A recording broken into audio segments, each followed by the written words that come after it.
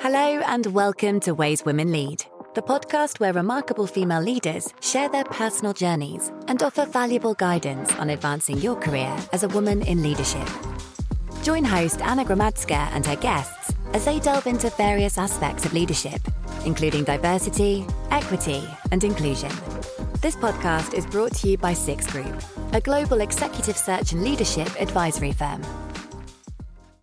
So let me start with an introduction. Your roles, what you've done throughout your career, it's a wonderful representation of the essence of Ways Women Lead podcast. So you've been the first woman on the board of governors for Pakistan Cricket Board, currently group head of people and organizational excellence at the Bank of Punjab. Also a writer on historical art from Punjab and a senior mentor for women leaders in Myanmar. Over 27 years of experience in public sector, corporate and development sectors, and this includes diversified industries, energy, finance, health, telecoms and technology. You've worked for organizations such as the World Food Programme and United Nations Development Programme, and most recently Askari Bank and currently the Bank of Punjab. You were recognized as the HR Professional of the Year at the Asia Pacific HR Congress in 2012. So I'm excited to begin. And also, something which I just found out, your name has a wonderful meaning, which is, so Alia Zafar, what's the meaning of the name? So Alia means pure, high and pure, high and elevated. And Zafar means victory. So it basically means pure victory. Fantastic name. Beautiful name. Thank Beautiful name. And I imagine it guided you throughout your career because so many roles you've taken on. You were a role model for a woman to take on this role for the first time in the history, and for someone with a completely new background taking this role on the first time. So you broke a lot of barriers, I presume, with your work. So tell me about your leadership journey, the key milestones in your leadership journey. I think some of the important milestones that I can think of, it's like the journey itself. It's not something which happens suddenly. It's like a, door which opens very quietly, but it opens very surely. And I think looking at my journey, it's pretty much like that. But the first milestone, I think, was initiated with my becoming part of the National Civil Services of Pakistan. Also, later, I became part of the International Civil Services through UN. But these movements in my career, I think one of the important elements is that I was able to move from the public sector to the corporate and then to the development sector. And that really has been, all three components created milestones for me, but also it created a lot of depth in terms of my approach to problems and problem solving. And I think that has helped me a lot. Also, I think my inclusion as the first female in the Board of Governors for Pakistan Cricket Board, and that's, I'm the first in the region. So I think that in itself is a key milestone. I wasn't thinking too much of it at the time, but I realized the impact of it on women around me. And it's something which has inspired a lot of women around me. And I get a lot of messages and I get a lot of tips on as to how to actually achieve that goal. And I try and help wherever I can. But also one other area which I think for me personally is important, and that really relates to the critical acclaim for a book I've recently written on history, art, and restoration. Though it's not really connected as such to leadership, but it does really provide me with a lot of confidence that I do have the ability to do a lot of other things also. I can sort of transform and be a bit of a butterfly. In other dimensions, yeah. So when people reach out to you, when these ladies reach out to you for advice, what are the typical questions you get, and what is your typical advice? A lot of it centers around how to actually break the glass ceiling. And of course, the glass ceiling does exist at every level. So a lot of it comes from women who are trying and struggling to make it, but also from women who are already in sports. From that perspective, I think it's a lot to do about what's the next step. a lot of my responses center around two areas, which I have found to be extremely important in my journey. One is, of course, based on my values and how I find every kind of difficulty as a stepping stone towards achieving more. And how do I do it is also important because you need to have a baggage that you are carrying, and that baggage needs to be the right one. So the values that you take forward as a leader are extremely important, and how you are also professionally sound, how hardworking you are, all these things matter. But also what matters is how you can create your networks and how you can utilize your networks also, how you can help others so that others would help you. But it's all done in such a way that you are actually helping those people who are as professional in their conduct as you would want to be displayed in any organization. So it's not really helping anyone who does not deserve it. Mhm. So really, working on your own values and then creating those networks and help, trying to help everyone if you can. Mhm. So you've always had very clearly defined values. You've always known what's most important for you. You lived by those values. It was always important for you to network, but ensure that the relationships you build were beneficial for everyone. And then you've always been driven and hardworking. Absolutely. I do think that baseline for any person and any personality really comes out of their own basic value system. And that value system really, for me, for my own self, it's based on fairness and equity, so much more than I normally see around me, which is unfortunate, but it's something that I really hold extremely dear to myself. So for me, having integrity in the work that I do comes out of also being fair and equitable in everything that I do in my own conduct as well. Who have been the most influential people for you as a leader, for your leadership journey?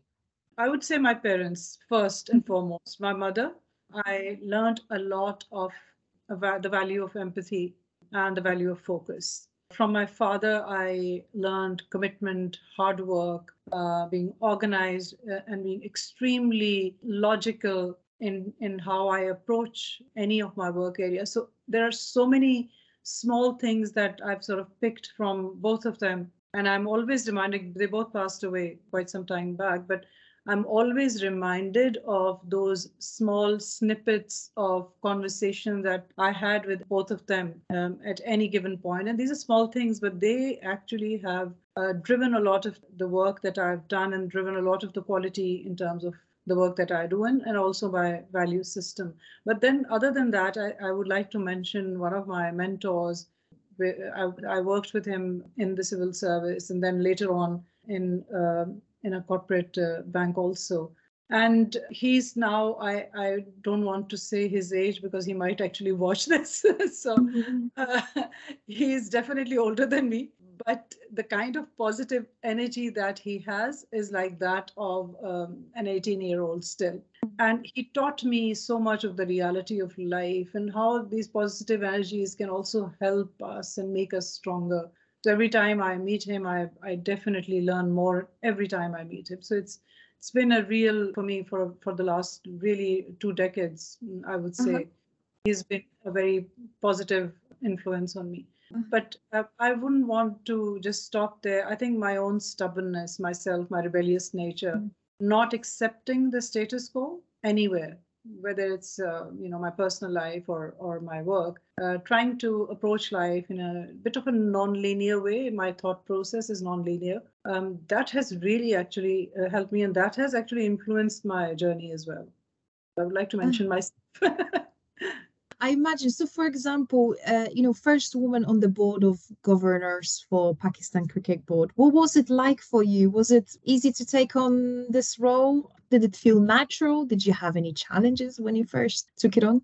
Thank you for that. It's a very important question. I think I would want to mention that a lot of times we tend to think that we've made it and there's a journey and there is an end to it. When you actually achieve something and it is a milestone certainly, but there are people around you who are always supporting you. So I have been part of a board which has been extremely supportive, extremely professional, all of them. And that really has not given me any space to feel the challenge. So I don't see that I can honestly say that it has been tough from that perspective. But of course, when you are facing any kind of governance component, there are always challenges, but these challenges are very interesting challenges because when you work upon them, these essentially get better and better. So you're always trying to create a change, create an impact that is apparent then in the results. So you felt supported. You felt as part of the board quite immediately. You didn't feel different just because you were the first woman. I don't feel different anywhere, actually. This is a funny part. So I travel a lot. So if I'm in the south of France and there's not a single English-speaking person, or all of French, and I'm the person of color as well, because I can't see myself, I don't really register that at all. So I'm pretty much like everyone else. So that's my nature as well, I suppose. What would you say about, because you mentioned earlier, right, you're giving some support and advice on how to break the glass ceiling. Why is there a glass ceiling? I presume it's different for every single sector, for every single country, probably. Why is there a glass ceiling? And is it all about giving the advice to women, for example, to be brave and not fear? Or is there something else? What's your perspective on this? I think the glass ceiling is everywhere. It's a worldwide phenomenon. It's not, specific to Pakistan. The glass ceiling is there because over a period of last 100 years, we have seen how we have developed, and yet we have not been able to bring equity and diversity into our organizations the way we needed to have them. And it's a challenge faced globally by everyone. All the countries are facing it. Now, it's just how we actually fix it is what I try and focus on. And fixing it requires both parties, because there's not just one party here that we're talking about. So both sides to come forward and to transform and change a little bit. The glass ceiling is there because we have embedded biases. The glass ceiling is there because the world over we have patriarchy as a faith-based system which has been continuing. And a lot of times we do not even understand our own biases and how we are looking at them and how we are acting according to them.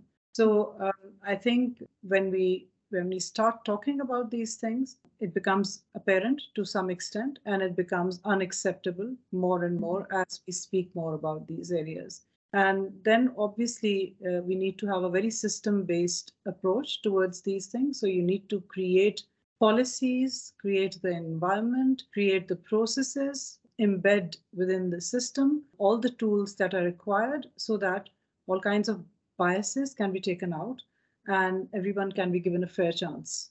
And you've been doing a lot of work related to helping to break this glass ceiling throughout all your roles. And you also currently do it at the Bank of Punjab, which is a big organization, isn't it? It employs how many people right now?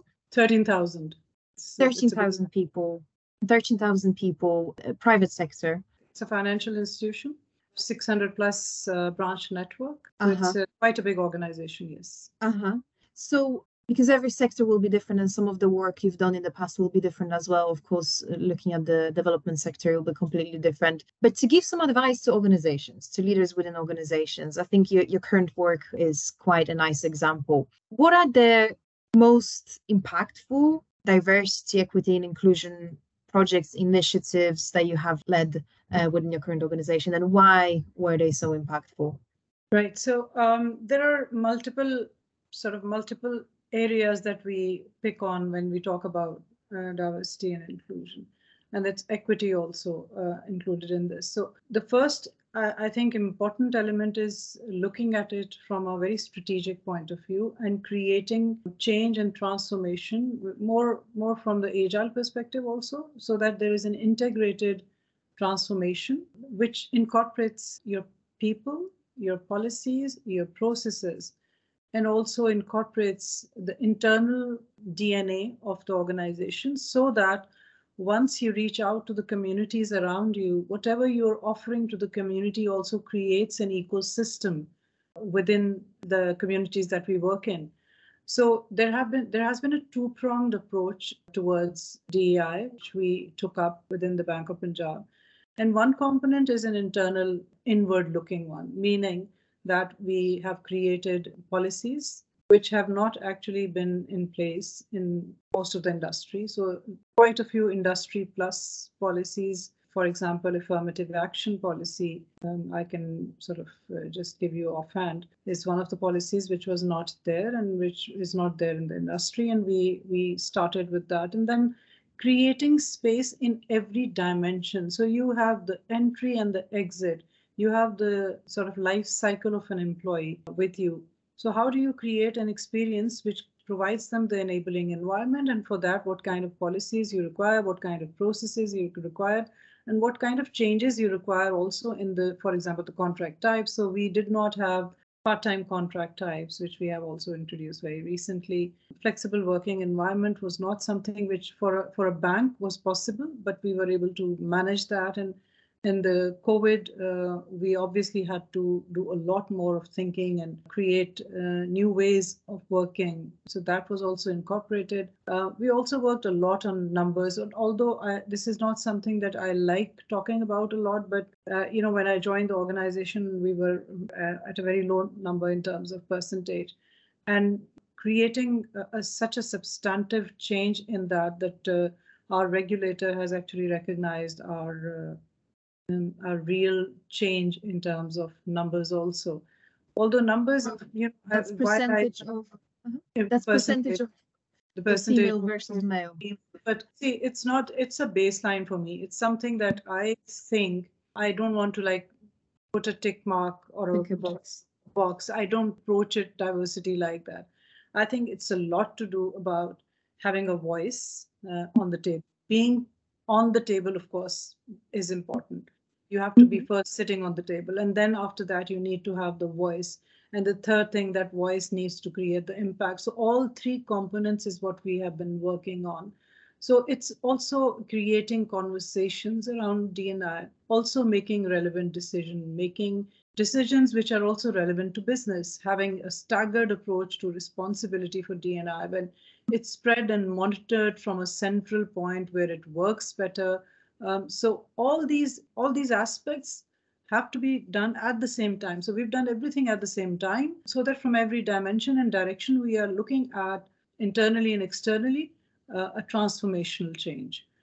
So a lot of the products, for example, which we are offering to our customers are women-centric and women-centered. And we are also very clear on our targets or how we are approaching, because we want to have the financial inclusion of women in the community and the society so that empowers them. So that creates an ecosystem in itself. So all these aspects, so we are looking at internal and external both.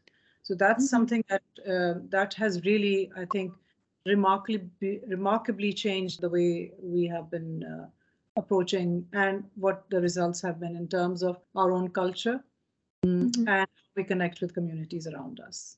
So there is this strong focus on cultural change because, as you said, just putting quotas, it's a very artificial approach to diversity and inclusion. It doesn't really address the root cause for why there might not be diversity and inclusion.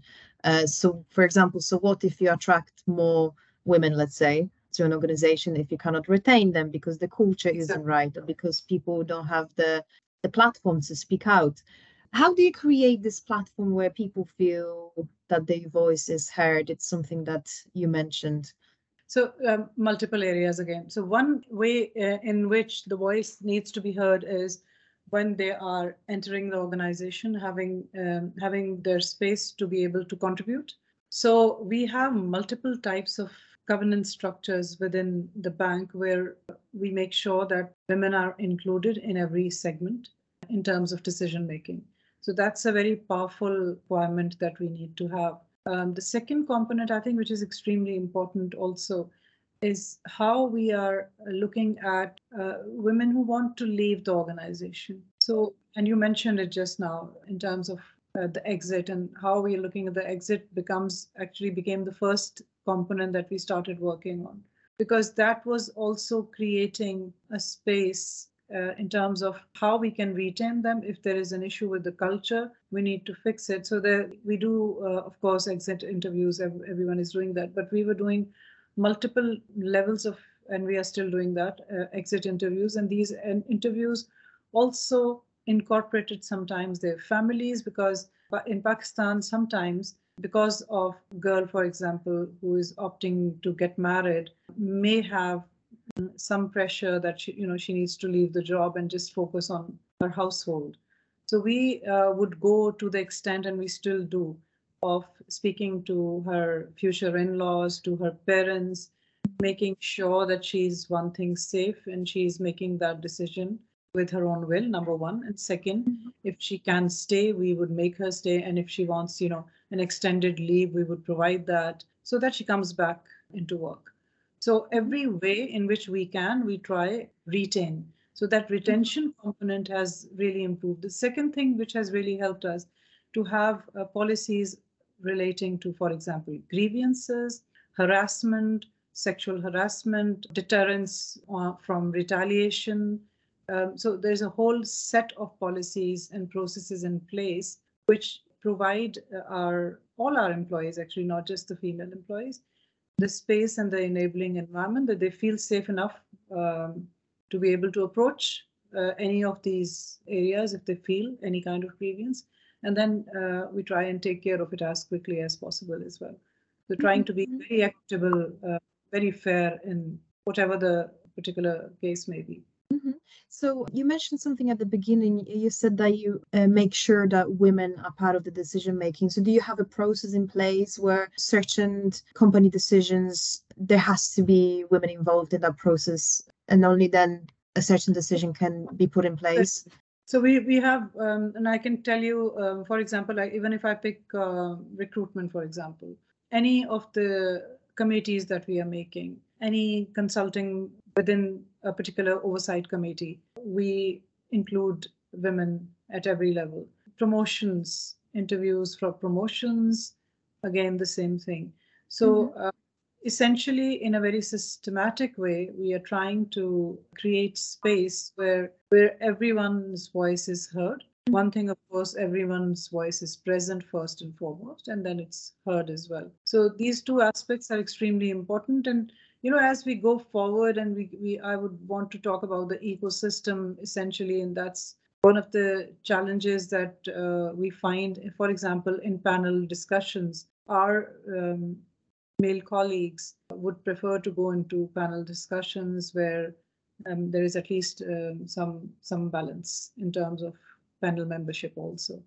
So these kind of areas. So every component that we pick becomes important, although it may be small.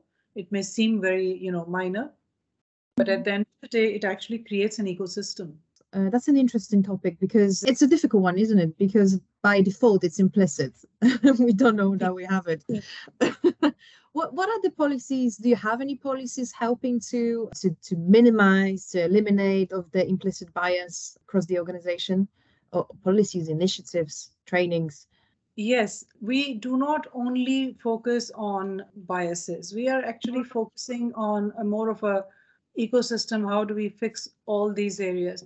Now, the embedded biases, essentially, as you said, is a very difficult area to fix, because a lot of times when we also start looking at these biases, sometimes we start focusing on it a little too much, and that also creates its own bias.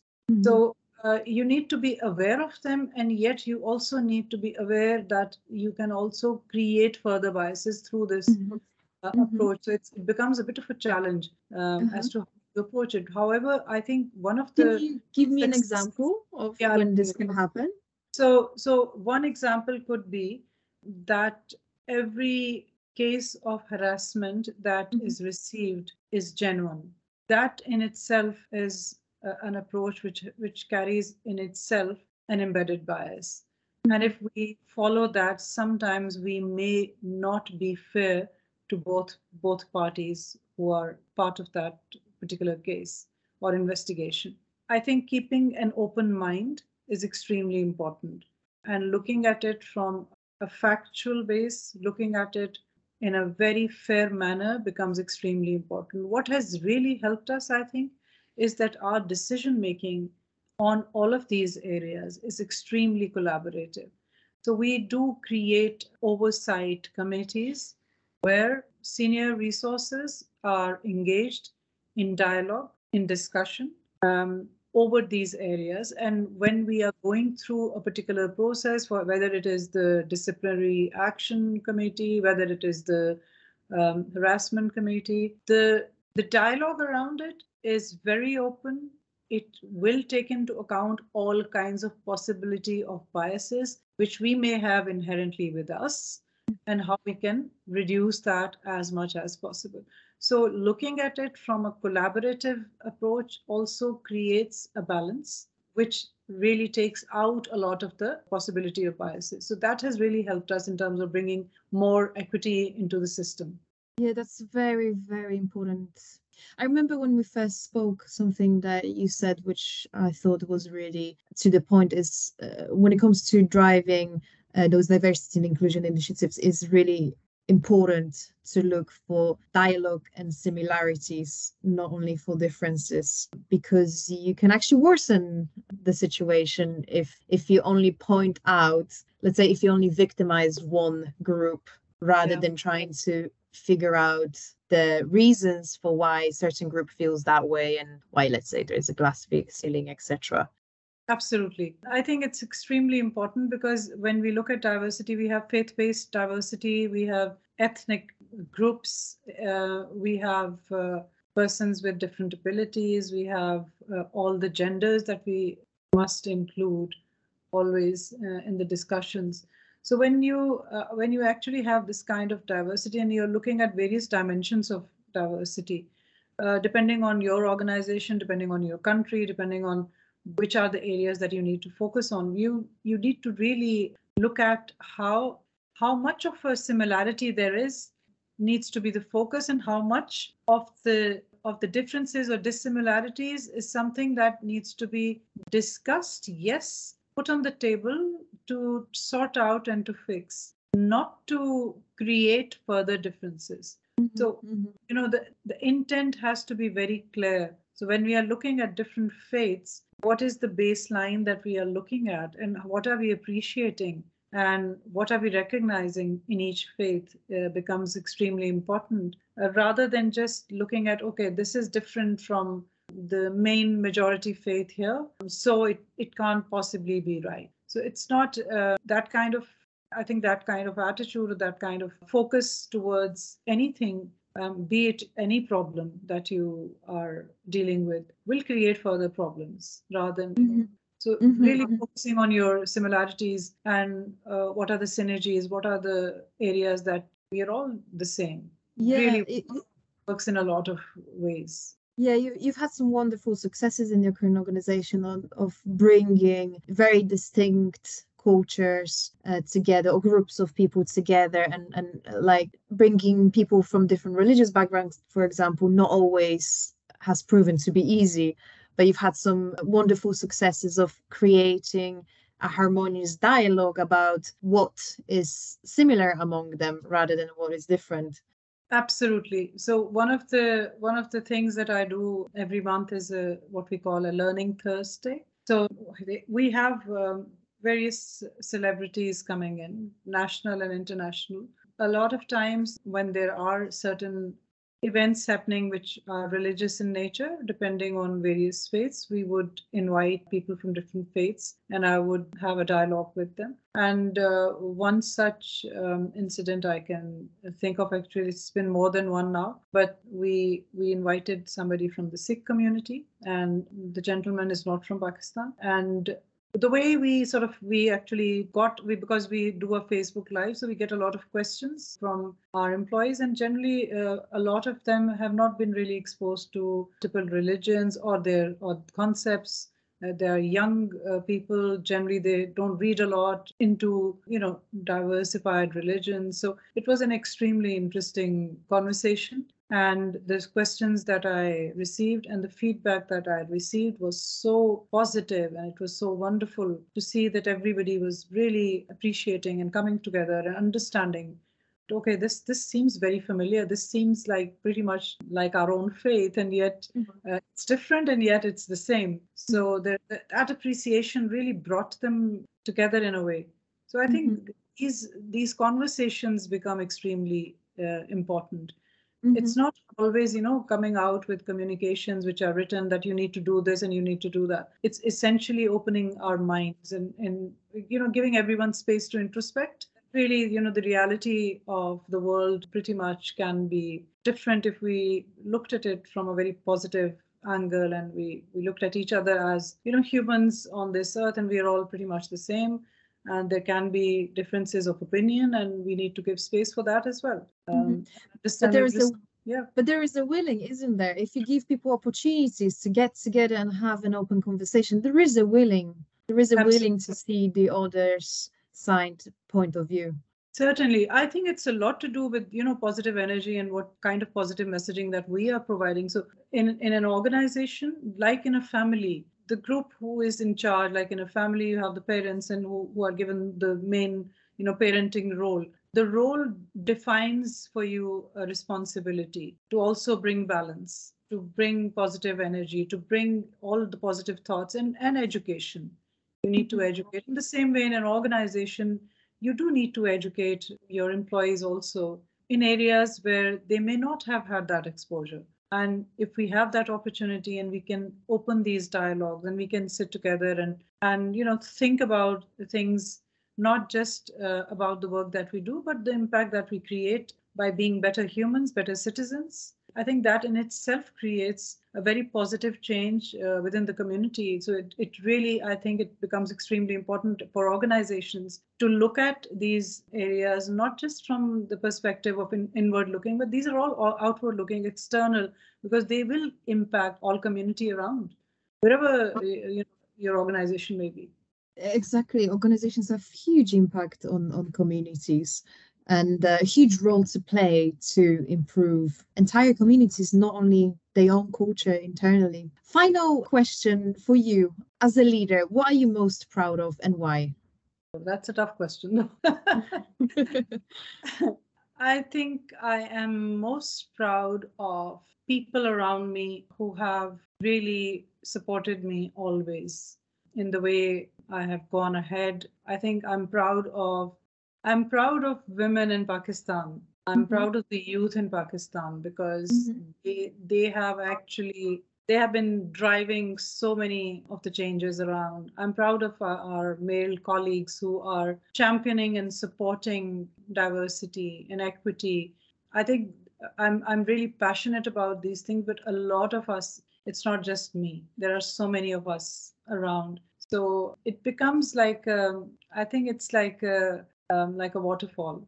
So it's like every person around who actually works on it, it in itself is a huge thing. So for me, I think I'm more proud of these things than to be proud of any specific, success that I may have had. I'm definitely proud of all my success. But I think for me, these connecting with people and looking at people around me, that just makes me, every woman who is making it in this world makes me proud. So that's how you're truly driven by values, by the possibility to make a change and make a positive impact on others. And it's really interesting because when you do start having conversations around these topics and connecting with people who want to make a positive impact, you find that there is a lot of them.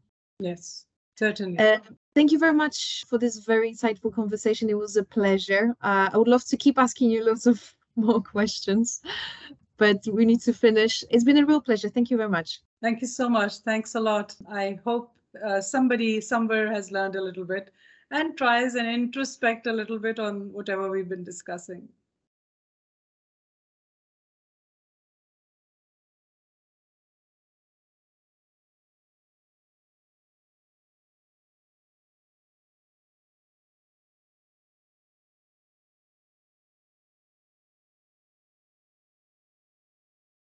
That's it for this month's Ways Women Lead episode. But there is plenty more insightful and actionable advice from where this podcast came from. Check out our website on www.six-group.com if you'd like to know more about how to build and develop diverse, inclusive, and effective leadership teams, and how to progress your career as a leader. See you next time.